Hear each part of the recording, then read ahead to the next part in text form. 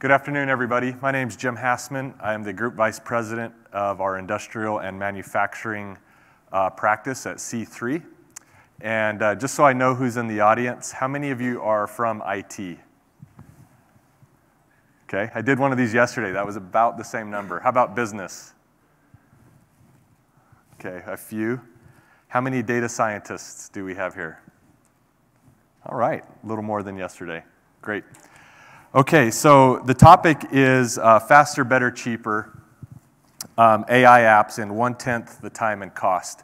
So what I'm going to do is provide a little background on C3, what we offer to the market, what type of customers we're working with, and a little bit about the subject line of this session.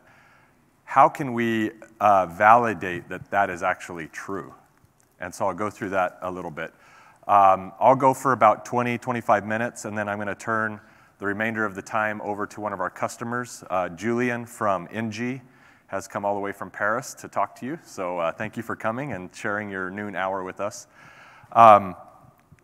Just a little bit about C3. We are a software company, and I would say our core focus area is helping companies with very large, very complex business problems where AI can actually enable those to unlock substantial economic benefit.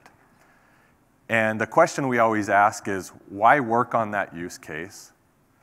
Why do it now? Why do it with C3? And those are the questions we try to help customers answer. We typically say no to a lot of ideas where the economics are really hard to quantify. Not that our customers can't use our platform and our technology to go work on those and to kind of discover the art of the possible, but we as a company are hyper-focused on solving very substantial business problems using AI. And I'll talk about the speed at which we can help your company do that. We're not a hardware company, so I'll just make that statement. If you can touch it or see it or hold it, we don't make it. Okay, everything we do is software. And we live at the intersection of elastic scale cloud computing, big data, the Internet of Things. AI and machine learning is really one of our core competencies. Someone from AWS about 2 years ago coined the phrase, C3 are the plumbers of AI. And I thought it was an interesting tagline. It never took hold in any of our slides, but I liked it, so I use it from time to time. Our sale as a company is actually at the senior levels of these customers that I'll show you at the end of my presentation. Why? Because they are the ones that are looking at how to transform the business and stay competitive. They have hundreds, if not thousands, of areas within the business that if touched by AI, could actually make them more competitive, could actually change the way people work. And I would say maybe that's a fourth question we ask is, if we're not working on a project that isn't changing the way humans do work, why do it? Because you could solve a great technology problem, but if you don't change the way people work, you will never get the benefit. These are the types of use cases that we have worked on to date, or you could call them applications if you want to. Predictive maintenance has been the killer app for us, and we've found many ways to help customers with both the predictive and the prescriptive component of predictive maintenance. Inventory optimization. We've done a lot of work in oil and gas. We've done a lot of work in healthcare, financial services, federal government. I focus predominantly on industrial manufacturing customers, but I find myself in conversations with companies from other sectors as well. We, as a company, state that we are the leading provider of big data, IoT, and AI applications. This is founded upon the number of customers we have with large-scale, enterprise-wide production deployments. This is different than somebody that may be creating tabs on the number of proof of concepts they've done. And some of you would agree that you live in kind of this POC purgatory, and you can never get out of that. You're constantly trying things, but it never moves to production. You never get end users using it. And if that doesn't happen, you never get the benefit. We provide a platform as a service. We are a data integration platform, and the speed at which we can do integrations is quite remarkable. We are a rapid application development platform. We're massively scalable and distributed processing platform. We're low risk, tried, tested, proven, and I like to use the word hardened. When you look at the number of companies where we have deployed this platform and helped them build applications for their business, there are things that you cannot replicate in a POC setting that you would find doing this in production across so many large-scale companies. And that really takes the shape and helps harden what we call a platform. We've spent about 9 years doing this. We were founded in 2009 by Tom Siebel, who, as you guys know, was early on at Oracle, founded Siebel Systems, and then this is his third major venture in his career. We've invested about $400 million to date in the engineering side of this platform, and this actually has a direct impact on the ability of how fast you can build apps and do data science work using C3. Our core IP of this platform is about 1 million lines of Java code that create a metadata-driven abstraction layer between the application developers and data scientists and the underlying services or technologies that the platform utilizes. We believe that if there is a good technology that can be used underneath to make the platform better, we would rather use it than try to build it ourselves. But this 1 million lines of Java code actually allows us to plug things in and out very, very seamlessly without affecting the applications that our customers have developed. This is the platform, or a picture of it. I know it's, some of the words are hard to see, but I'll go through this in a little bit of detail. I have some slides that break this down. Really, there's kind of 4 major components. One is the data integrator. Our philosophy in doing data integration is we don't know what kind of data we're going to run into. We're selling to very large, complex customers that are typically global at scale, customers who have a wide range of services and products they make, companies who acquire other companies who bring legacy IT with them. And so we really focused our data integration efforts on what is the way that we can create a common transformation layer between any source data and the C3 platform that is going to consume that data, normalize it, aggregate it, federate it, keep that data image current in real time or no real time. And so that's the first component. It's actually when I got hired in 2010, that's what I got to work on. And there's still a very large product team that focuses on that today. The second component is the big blue box in the middle. And this is what we call the platform. This is what contains all of the necessary platform services that you see on the bottom. This would be, authentication, encryption at rest, encryption in motion, queuing, logging, profiling, all those things that you have to basically make sure the platform is robust, performant, secure, and reliable. Moving up the stack, data virtualization. A common question we get from companies is, do I have to move all of my data into C3 to be able to use it? The answer is no. There are a lot of data that end up in C3 because it's been optimized to really do AI and application development. But there are some cases where customers have, external data sources that, they've made a big investment in. They've got good governance on that data. People use it. The data has value. And we can actually virtualize those data sources without bringing them into the platform. Third, moving up the stack is what we call continuous data processing. So any of you that worked in the world of Hadoop or MapReduce jobs, you all understand that in order to keep the analytics current, you basically have to put all the data into 1 million pots and keep them boiling all the time. That's an expensive proposition. In its time, it was state of the art, but there are better, more efficient ways to actually leverage elastic scale cloud computing today, and we have built that into our platform.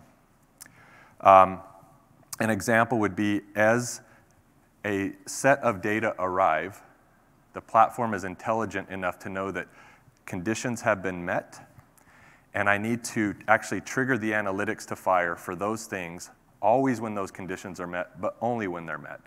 And so that all of the analytics that you have in this platform are always current given the state of the nature of data delivery. And so that really helps maximize both the processing, the performance, and the cost of running this type of architecture in the cloud. Moving up even further is the AI and machine learning capabilities of the platform. We have a few data scientists here today. I think if you sample the group across this conference, you'll find that there's a variety of frameworks they like to use. There's a variety of languages they like to use or are comfortable with. And so we took the approach of we want data scientists to be able to use what's comfortable to them in this platform. We actually bring in all of the open source libraries that one might need to do data science work. We allow data scientists to connect the various notebooks using different languages that they like to the C3 environment and actually develop their models on all of the production data. I'm going to pause there and let that sink in. They develop their models on all of the production data. Why do we do that? Well, that first slide that had that circle that had big data on there, one of the limitations for data scientists today is they're typically working with a subset of data. So there's a sampling error in their models from day one, from the time they start. We said if we could actually improve their experience without affecting production workloads, let's do that. And so they can connect their IPython Jupyter Notebook or RStudio or what have you to the C3 platform environment, authenticate, and get all of the data, all the analytics that are there, build their models, and train them on production. This removes the sampling error. And when they're done, what's really cool is they can save their models as a RESTful interface. The benefit of that is nobody else has to go back and try to recode their work to turn it into production application.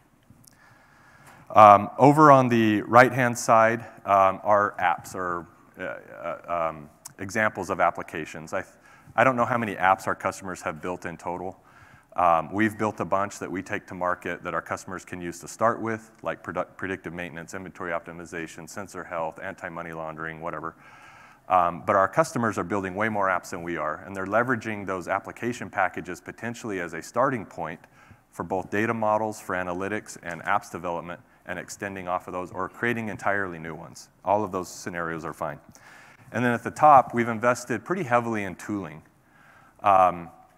There's various classes of developers out there. Some people really like code.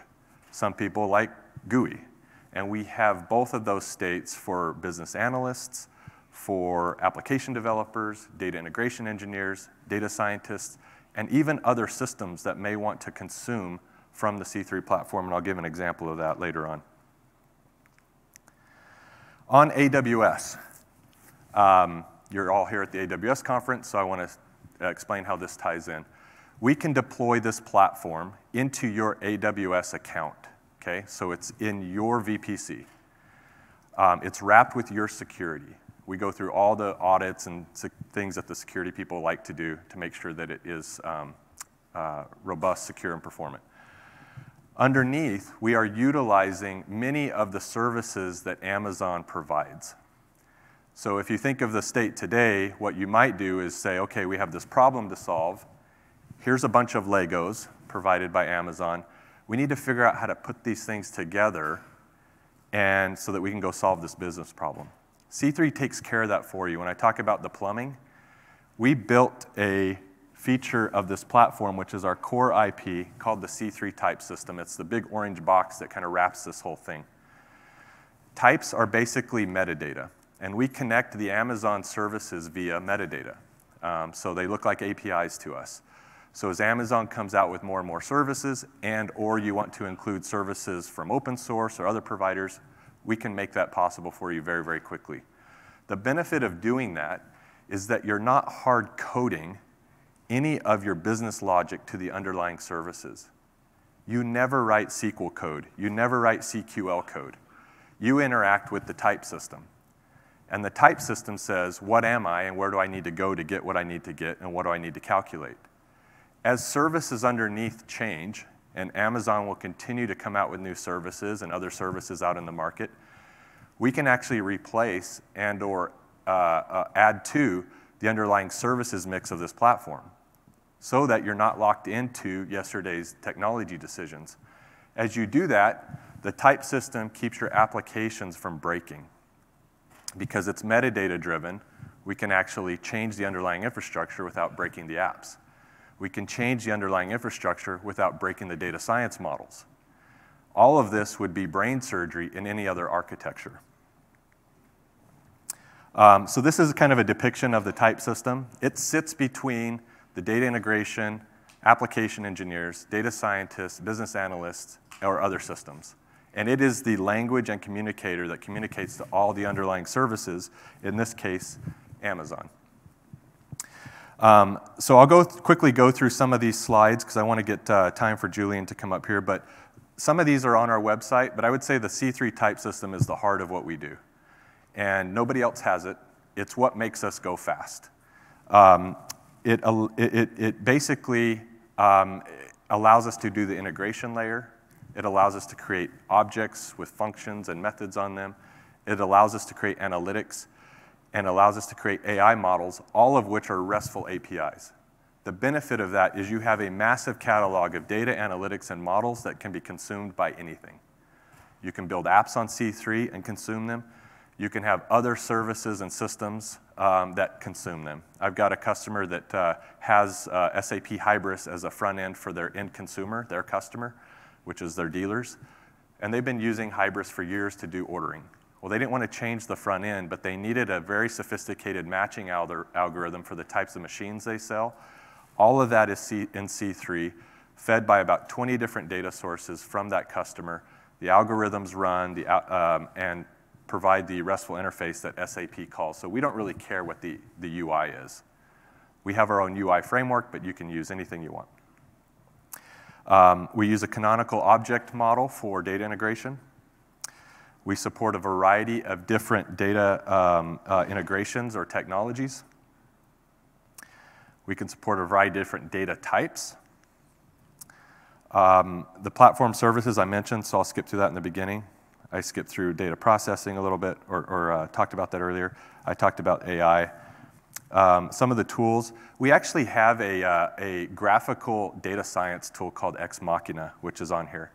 This is similar to SageMaker, but it's already pre-integrated to Spark, sits on the platform, and is a visual way for, I would say, a business analyst to start to get into the world of data science. The hardcore data scientists still like Python, or they like R. This is really for somebody who's emerging into the field of data science. For building UI, or for writing code, you can use Eclipse IDE plugin, you can use Jupyter, you can use RStudio. The C3 platform is a polyglot system. If I want to write in Java, fine. JavaScript, fine. C, fine, whatever. It doesn't care. Python, it saves everything as a type, and on execution runs and provides a result back. Data visualization, you can use ours, you can use Angular, you can use React, you can use Power BI. We don't care, right? There's a lot of ways to do UIs. So here's the question. You're all here to learn about how can you do this in 1/10 the time and cost. What does it take to build a simple app? Well, Hello World is probably the most simple app ever built. Many of you guys have done this. Ours is predictive maintenance for smart light bulbs. So if an application engineer was going to build this app, what is the fastest way they could do it? So this is what we give our customers, developers who come to C3 for training, is they basically go through these 5 steps. They gather the data from 5 data sources. They create a data model for about 1 million light bulbs going back the last 2 years that have 15-minute interval data. They enrich the data and develop analytics, or for you data scientists, this is feature development. They create a predictive analytics AI model. For you data scientists, this is a machine learning classifier. And they develop an application with 4 user interface screens that can achieve the goal of predicting with 80% precision and 70% recall the state of these light bulbs. So pretty simple. We give them a URL. They spend 0 hours putting these Legos together, so 0 hours on infrastructure. And that would be the case for any of you using C3. You can start building apps on day 1. They spend about an hour on the ingest model, 5 hours on data model, 20 hours on application and UI, and about 14 hours on the machine learning component. Most of these developers that come through training have never actually built a machine learning classifier. This is their first time. So even so, they can do this in about 5 person days at the cost of about $2,000 for that resource. This is what the application looks like. It's got summary indicators for the 1 million light bulbs. It's got a histogram that shows the risk of each light bulb. It's got a risk distribution of each of the light bulbs, and you can drill into that and see which light bulbs are at risk and why.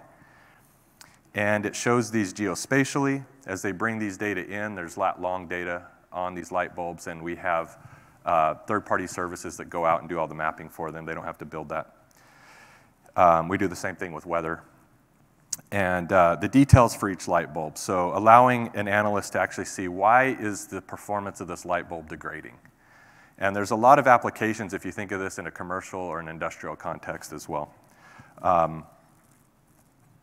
You can actually get down into the individual time series data for each of these, the lumens, the hours on, the hours off, the temperature, what have you. And this needs to run on AWS. And so that's the assignment. They can complete this in a week. The antithesis is build this yourself without C3. So what does that look like? We actually sent a product spec for this application, which is very simple. It may be the most degenerate predictive maintenance application there is. The product specification is 16 pages.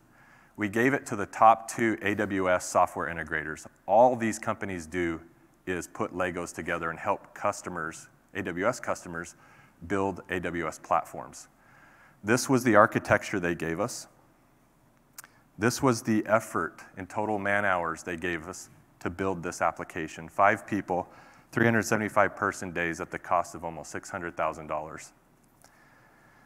They estimate that when they complete this effort, and we're actually paying them to do this right now, so I think next year we'll be able to show you the results of their effort here.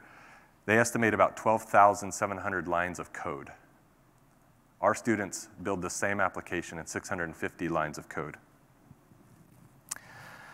So real quick, we're not a science experiment. We're not just a data visualization tool. We're not a closed black box environment.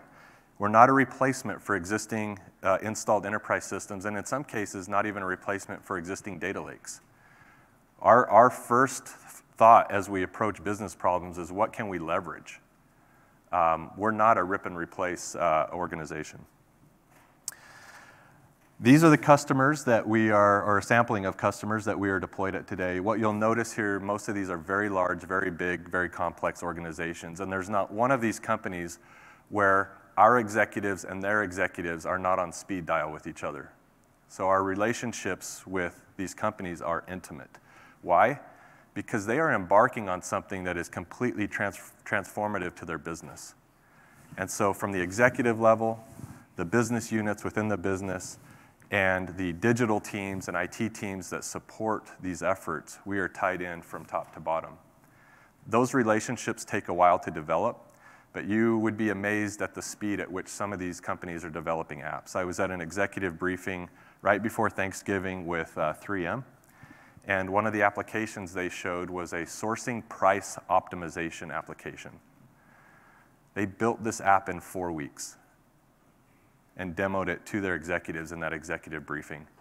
The executives went to the front of the room. They were poking, click on this, show me this. And they said, how long would it have taken you all to build this if you didn't have the C3 platform? The answer from the development team was 2 years, and we're not sure we could have actually finished it. So I'm going to pause there. My only ask of you is that if you haven't had C3 come to your company and do a briefing or come to visit us in California, I would love to help make that happen. It's a rock we're turning over and understanding what we do and how we do it. Even if you don't do anything with us, I think it's worth your while to understand what we have going on. So with that, I'm done with my part of the presentation. We'll take questions at the end. I'm going to turn it over to Julian from ENGIE. Thank you. Hi, my name is Julien. I'm from France, as you may know, not know. So does anyone know ENGIE in the room? No, no one. Okay, so ENGIE is one of the biggest utility company in the world. So it's a French-based company. So here are the key figures. So it's a $65 billion revenue company, billion euros, sorry. 153,000 people working there. And we are the first producer of electricity in the world. Okay, so we have subsidiaries in the US, of course, in South America, in Asia, and all over Europe. So, and we cover more than 70 countries. So we are not a software company, so it's very important. Out of the 150,000 people, maybe you have 1,000 software engineers. So you can see the ratio, it's a very small amount of people. So the idea is how can we accelerate the digital transformation? Because for us, this is a key point. Just to give you an example, I was hired like 4 years ago by ENGIE, and when I came in, there are like many projects, maybe on like 300 POC, some other project, and basically they were doing everybody was doing the same. So basically, what do you want to do? You want to do data acquisition from your assets or from like the customer you have. You want to store those data. So you have two types of data. You have time series-based data, and you have like kind of CRM data. And then you want to provide analytics. So we've built many platforms. So one was with MySQL and MySQL and some Perl analytics code-based. You can guess that it was not very efficient. So the idea was to find some software companies able to help us to accelerate our transformation and also to be able to make real product. So that was part of the strategy of the group. So here is a slide which shows you that in 2016, there was the CDO was appointed. His name is Yves Le Gellard. And then we create a subsidiary called ENGIE Digital. So it's based in Paris, and the idea was really like to take some software bricks and to build them quickly. So we chose first AWS. We also have our private cloud. We spent €1 billion for our private cloud. Everything was rid of. We just put aside. So we get on AWS. And then it's not enough, because you need to have like, as we are not like a software company again, we need to have like some other bricks on top of AWS. So here comes C3 in the loop, in order to help us to accelerate the production of software around analytics. So we started to build a common COE, so it's a center of excellence in Paris, with a mixed team of ENGIE engineers and C3 engineers. And so why choosing C3? It's because we have several fields within ENGIE. So we have gas, we have electricity, we are producing electricity with wind turbine, hydro, so it's all the renewable assets. But also we use all thermal assets, gas turbine. We are also in the field of the smart cities. We work in Rio, Singapore for smart cities. We also are in the B2C market field. We're in the service fields. So we are in a lot of different kind of services. And C3, for us, it's a key component, because it allows us to address all those kind of different fields we need to get on. So here's the team we've built. So it's roughly like 20 people, so half from C3 and from ENGIE. We started 2016. Before that, we were not able to produce, as he was saying, it took 1 year, 2 years to build something around data analytics. So we started in parallel, I think, 3-4 projects. And within 6 months, we were able to finish them, to put them in production, and then take new projects. So this is what you can see here, that we now are able at full space to deploy 3 new applications every 6 months with a team of 20 people. So when I mean a team of 20 people, you have data scientists, application developers, data engineers, 1 delivery or 2 delivery managers, and also ops. Okay. So now on the platform, we have roughly 1 million sensors. So when I mean sensors, it's real digital devices such as LoRa, Sigfox, for those who are familiar with.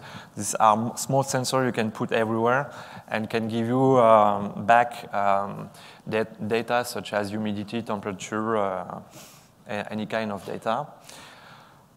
And overall, we have 5 million endpoints. So an endpoint could be a bill. So a bill for us is an endpoint of data. So now we are acquiring 17 million measurements a day. So it's not like a huge amount of data, but it's a start. And annually now we have 25 terawatt hour annually being analyzed by the platform. So this is the annual consumption of Republic of Ireland, so which is something now. So it's a real platform now. It's not like a POC. It's really something which is now in-house very important for us. So it's becoming more and more strategic. So now I will give you some example of what we are doing with the platform. So I mean with the C3 platform plus the AWS environment. So the first one is called Darwin. So Darwin is our renewable platform. And the idea is to optimize the production of energy. So it's a good thing for our future because our CIO wants really like to put a lot of effort in the renewable energy production. So first we started with wind turbines. So we started the project and I think that was last year, and it took us like 12 weeks to make our first version. So for the moment, the real figure, so the 2,000 wind turbines, it will be like by the end of next year. But for the moment, we have almost like 400 wind turbines covered, which means that we have 11 million data points integrated, and it represents like 5 gigawatts of power. So one wind turbine usually is about 1.5 megawatt per hour. Okay, so I know you're not familiar with the utility world, but it's just to give you some figures. So what we do apply here, we take the data of those wind turbines, and we try to optimize the production of those wind turbines. So there is first thing we use the machine learning algorithm provided by the C3 layer. So we have a bunch of data scientists. They are directly connected to the production environment. They can take any set of data they want. They do their training. So we have one model per wind turbine. So it means that if you have 2,000 wind turbines, we run like 2,000 models every day, which is huge. And we deploy the models in parallel using many workers. So we do have, so for those models, then we apply underperformance. So it checks if the wind turbine is underperforming or not compared to the theoretical production curves.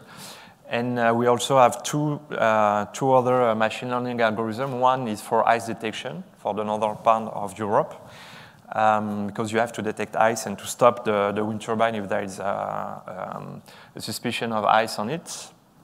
And the other one is for predictive maintenance. It's the main bearing temperature. So if there is an issue, and if there is an over temperature of the main bearing, then we can set someone to check the installation. And with that, we're increasing the performance by 2-3%. And the forecast of economic value is about like 15 million euro. So you can imagine that it's huge. It's not like a small amount of money, it's a big amount of money. Even if we are a very large company, it's very important for us like to find like new business model, new revenues. So this is the forecast. So we will connect all the wind turbines we have by the end of the year. And next year, we'll start to connect also the solar plants we have. So we have a lot in the US. And we also have like 10 hydro plants we will connect in Europe. So this is the overview of the solution. So what we use, so we gather data from the field. So we have the metadata of the wind turbine, which are the description of a wind turbine. So the plant of wind turbine could be different because all the wind turbines are not the same. But you need to find a common data model in order for the data scientists to be able to compare apple to apple. Because if you just take the measurement of your time series and you want to start machine learning, you need to have a common definition amongst all the company of a specific data model, which is representing uniquely your wind turbine. So this is very important. So if you work on such field, you have to think of that. So on the right side, you can see the web application we've built to monitor in real time the fleet of the wind turbines, where you can also have the real-time production, the wind speed in real time, etc. Okay, the second use case, so you see we have different stuff, is in the district heating and cooling network. So I don't know if, I think in the US you have a lot as well. So the idea here is to optimize the coefficient of performance of a steam production plant. So in order to put the steam in the district heating and cooling network, you have a complex plant which is producing the steam. And here is also an interesting use case. Why? Because first, it's a very engineering stuff, this kind of production. So you have a heat engineering system with physical models, etc. And then after a few years, the model is getting more and more complex. Why? Because you are adding some wind turbines as well, to feed the plant. You put geothermy, you add more valve, and at the end, you're not able to understand anymore the complexity of the plant. So here is why we applied machine learning. Because once you cannot go back to equation, like a physical equation, then you can apply the machine learning to understand what's happening on your plant. And this is what we have done. So we did this project in 24 weeks. We have 300 type of sensor for each plant, usually. And we do 15 minutes data interval. And so we are saving, again, 2 to 3% in the consumption cost. So here, I will go on this one. So the idea is to have a look at the historical data. So the idea is you have 300 features, and you want to check by using some constraints what could be the window I need to use in order to optimize the production of my steam. So let's say you have two different values. One could be the temperature of a system, and the other could be the percentage opening of a valve. So your constraint is I want to operate my plant between let's say 80 degrees and 100 degrees Fahrenheit. What should be the optimum position of the valve? So this is what the solution is doing. And it gives you a result. And then the operation plant engineer can change the position of the valve in order to optimize the production of the steam. So this is the result, and this is the kind of screens where and everything is accessible through its web application. Okay, this one is so anyone does not. Ohio State University, I guess. So it's one of the biggest university in US. This is what I've been told. So I've been there already. So we have won a big contract for energy efficiency management. So which means that we will provide energy for the whole campus. And we need to also be able to decrease the consumption every year of of all the buildings.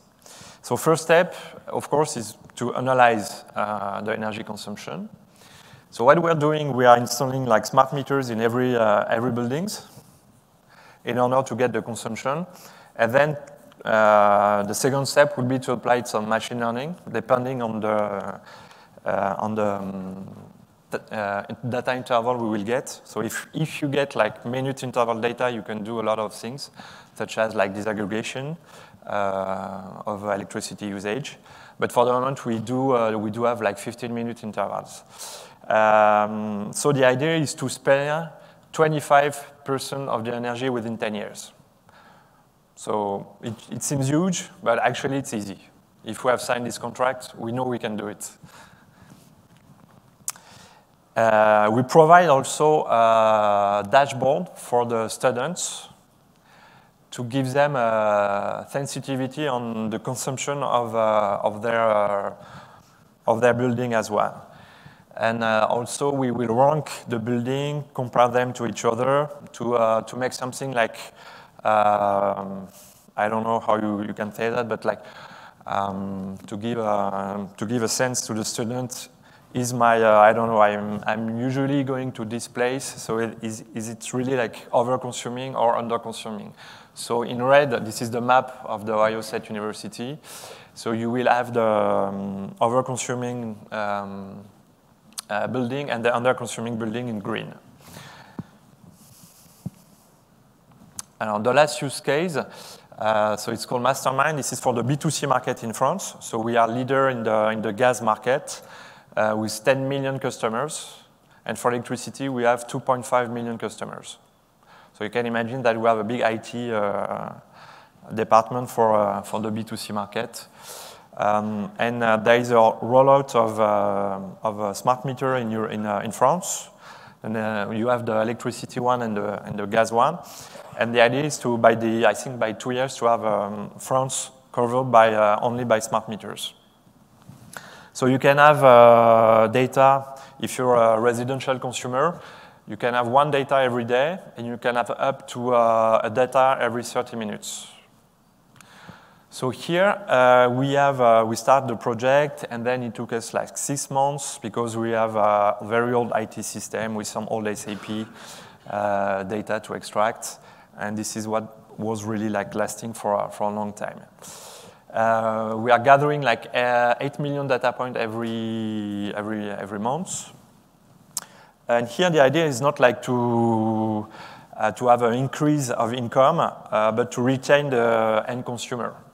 Because if he's seeing the data every day, if you can see his consumption on a website, it's really like funny for him to see and more accurate than having a bill every 2 months, and it avoids also a bill shock for him. So far we have like 2.1 million customer linked to the platform. And here is, so you can see that on the left side, we are linked to different types of data. So you have SAP data. So I think it's all SAP instance because the columns are in German. So that was fun. We have also the data coming from the smart meter. It's not even in JSON. It's all the XML style fashion files. And the weather, okay, so this one is easy. It's a web API. So the idea is really like to present on the right side. It's small, but you can see your consumption per day, which is nice. And you can also see the bill per day. So the cost per kilowatt hour, the tax, the subscription.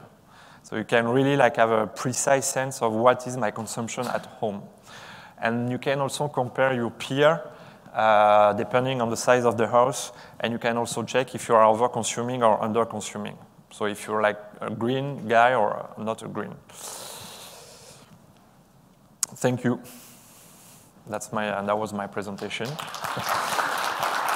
So I know I was not too technical, but the idea is really like to give you a sense of what we can achieve in the real life. So with those of you that are here, any questions? I think there's a microphone here, or you can shout out and we'll try to repeat it, but we have about 5 minutes for a few questions if anybody has questions. take 1 and 2 right here.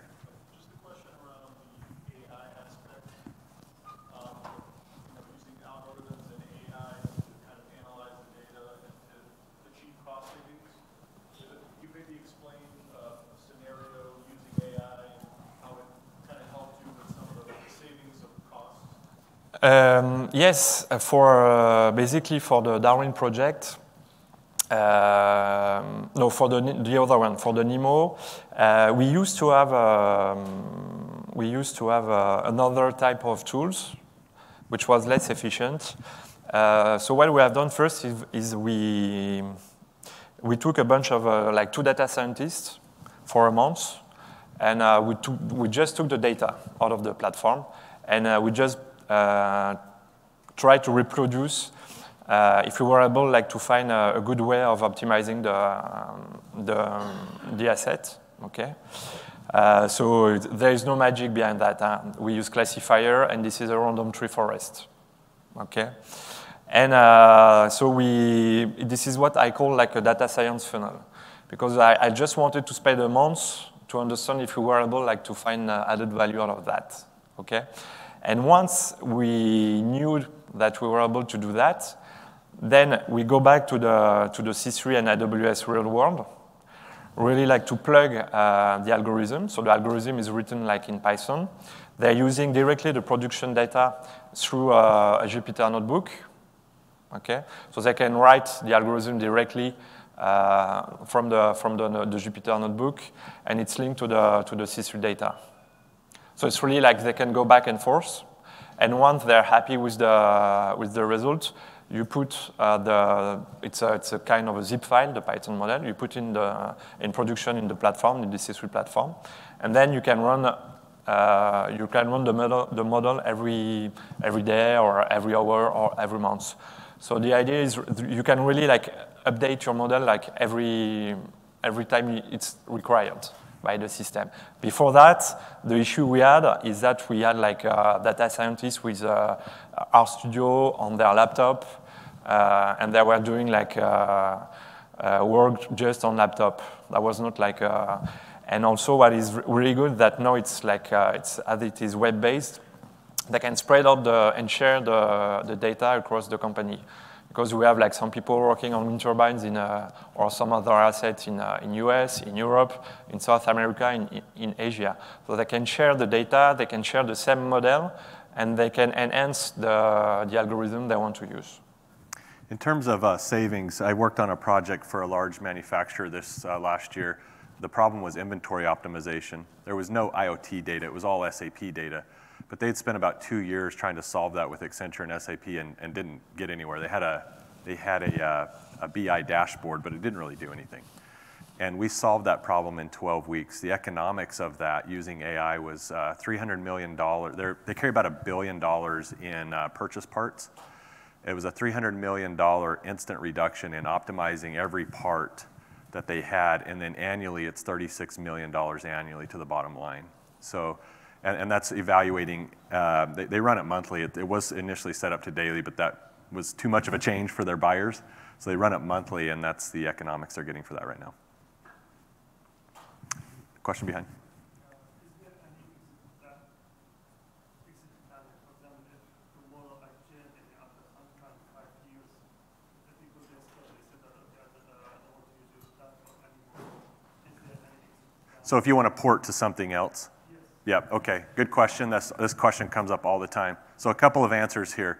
Number one, there's nothing specific about the C3 platform that is tied to the underlying services. So first off, the architectures and services we choose today can change, right? So you're not locked into what you're running for relational data, distributed key value store, multidimensional data, whatever, right? Those can change without breaking the apps you've built. So that's one area that you're not locked into. In the area of the discussion around multi-cloud, we support that. We don't tout it at most of the conferences, but in customer meetings we do, so that's one area. As you build apps, or you build models, or you build types for the data, or you build analytics, if you were to port to something else, all of the metadata around those types, analytics, and models are yours, okay? The types themselves, which house the data, think of these as objects with functions, fields, and methods, those are yours. The data inside those types are yours. The models are yours. Now, the porting of that to something else is a question mark, right? And it's the same for any system. If you had a legacy ERP system, you moved to SAP, there's work there to port that stuff over, but all of the assets are yours. We have no interest in keeping your data or your types or your IP. So, any other questions? All right, well, thank you again for the professional courtesy of coming. We had a great time, and have a good conference. Thank you.